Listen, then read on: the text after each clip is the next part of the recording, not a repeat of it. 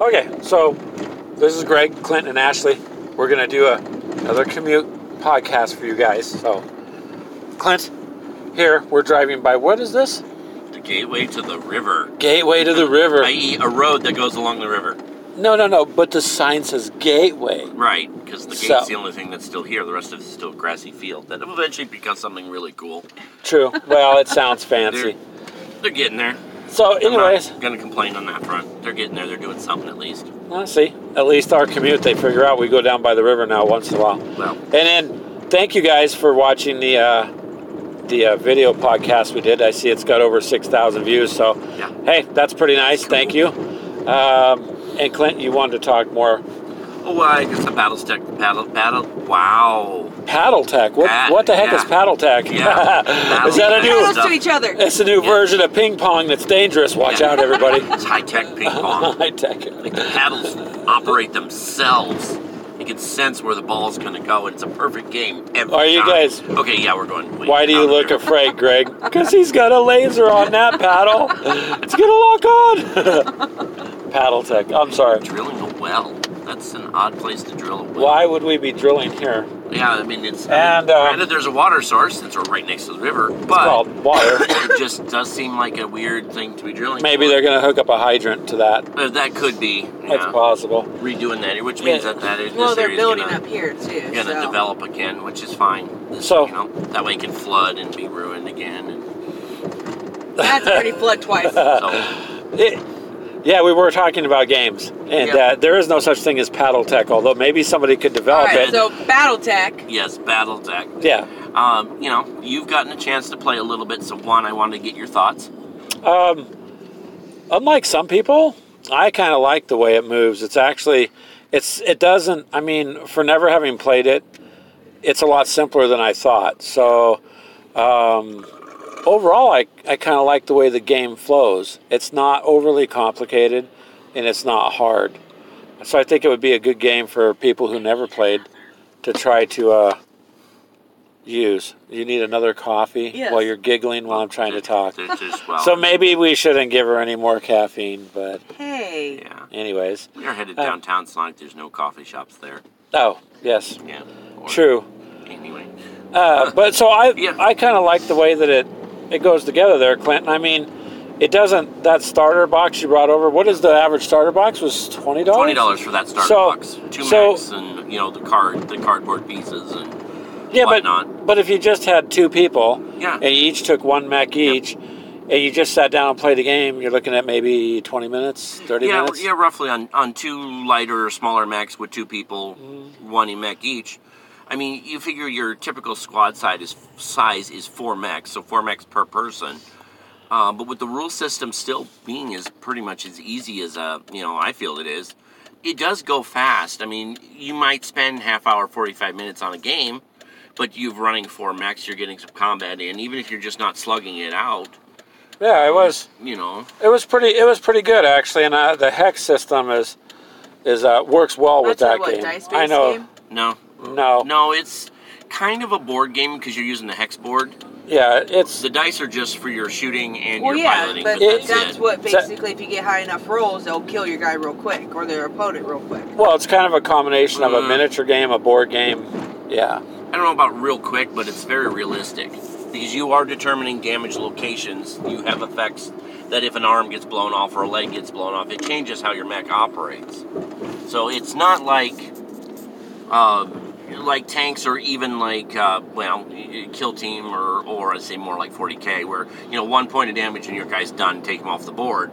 Okay. Those you are running multiple figures, where this one you're usually not running more than 4 or 5, depending on which factions you're playing. Well, that's because in this game, if you were to run 10 or 12 figures on each side, you'd be there all day because it takes the outer... It takes the outer armor off and so on. So as you lose the ability to use functions on the mech, then it starts degrading and affecting things. So it's interesting. I see where it's shortened up though. You were showing me the cards, so that would be quick too. I think nothing wrong with the people want to just use the cards. The thing that I'm kind of touching on today too is I've been starting to buy off eBay some of the old miniatures. and some of the old mech sheets. So I've got the assault mech sheets, for example, for most of the assault mechs now. So we don't have miniatures for all of them yet, but we're going to have options where we can play other than what's in that box. Because all the old miniatures are the same scale, and I'm going to go ahead and just resin cast some of those bases so that I can put the old miniatures on those new bases. Because I do like those new bases that come in the new set. So I bought a Commando off eBay that I could cut off the base real quick, file the base down. A pink monkey! Yeah, it's the costume shop around the corner. Yep. Oh. Yep. Boy, that sidetracked us driving down the street and there's a pink monkey on the corner. A giant Yeah, pink gorilla. advertising a costume shop. Makes sense. Been doing it for decades here, so.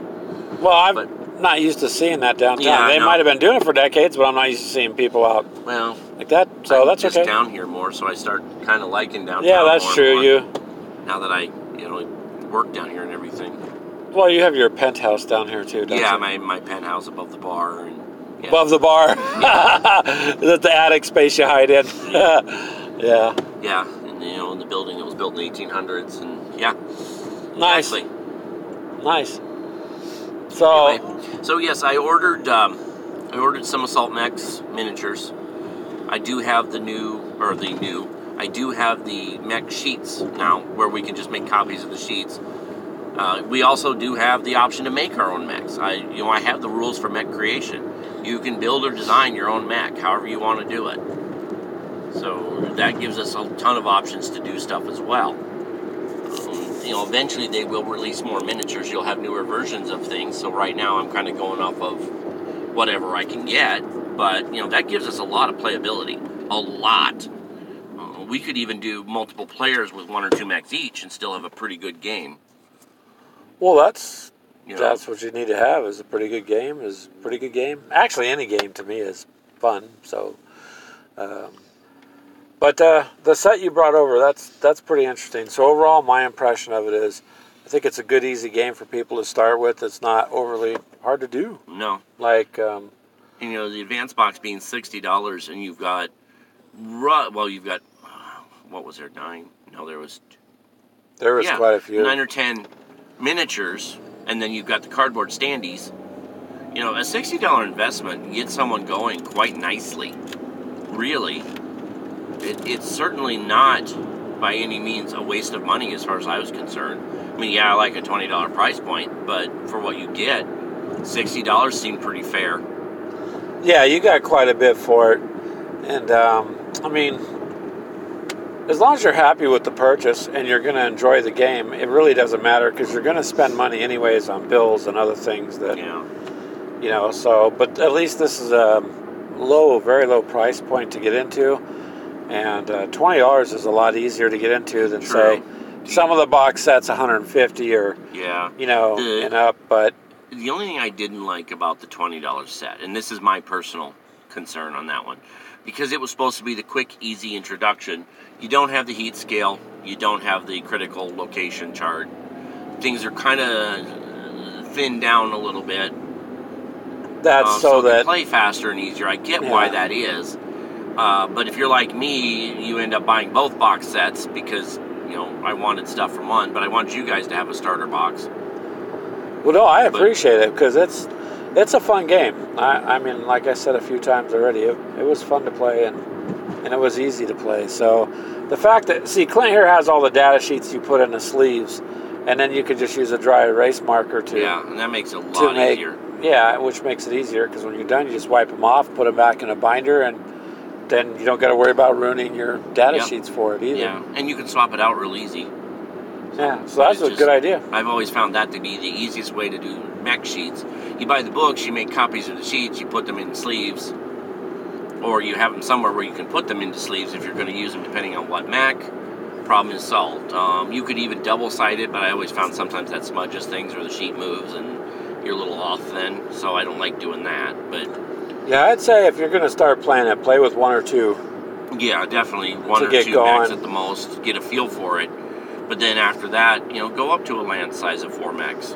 Once the clan stuff comes out, you'll be running 5 mech lances, 5 lance stars. That's what they're called. Is that? Oh, that's what they're But called. that's all the new stuff that'll be coming out. But that new stuff's going to give you so many box sets with miniatures, between 4 and 5 miniatures per box for like $30-$35. Plus all the data cards for both versions of the game, with the main and the smaller, the beginner, without the heat and stuff. I mean, it's going to be massively beneficial, and I'm sure there'll be more expansion books and everything else. And they're really relaunching Battletech in that, old form, in a newer version, obviously. But I love what they're doing with it. I still want the old stuff because I like the old stuff, because I got to have my lead to chew on. Yeah, the old miniatures were cast They were out cast of in lead. Yeah, they're heavy too, so They are. a little bit of a difference between those and the plastic ones. And they're not on a hex base. They're just flat out miniatures. You don't really need the hex base anyhow. It's just kind of nice. Well, I see how they have it set up so you can make your turning and Yeah. it fits into the... you'd have to look at the map, but when you turn that base, it's going to line up with the corners on it, and so it takes the guesswork out. Did you actually turn this way or not? Yeah, so you know what your facing is, and then of course you still got the ability to twist the mech's torso. For mechs that can, not all of them can twist their torso. But the thing I like too is the rules will, or technically still do, but will include the stuff like the land air mechs, the transformables, the quad mechs, the ones with 4 legs that walk slow and do a lot of damage.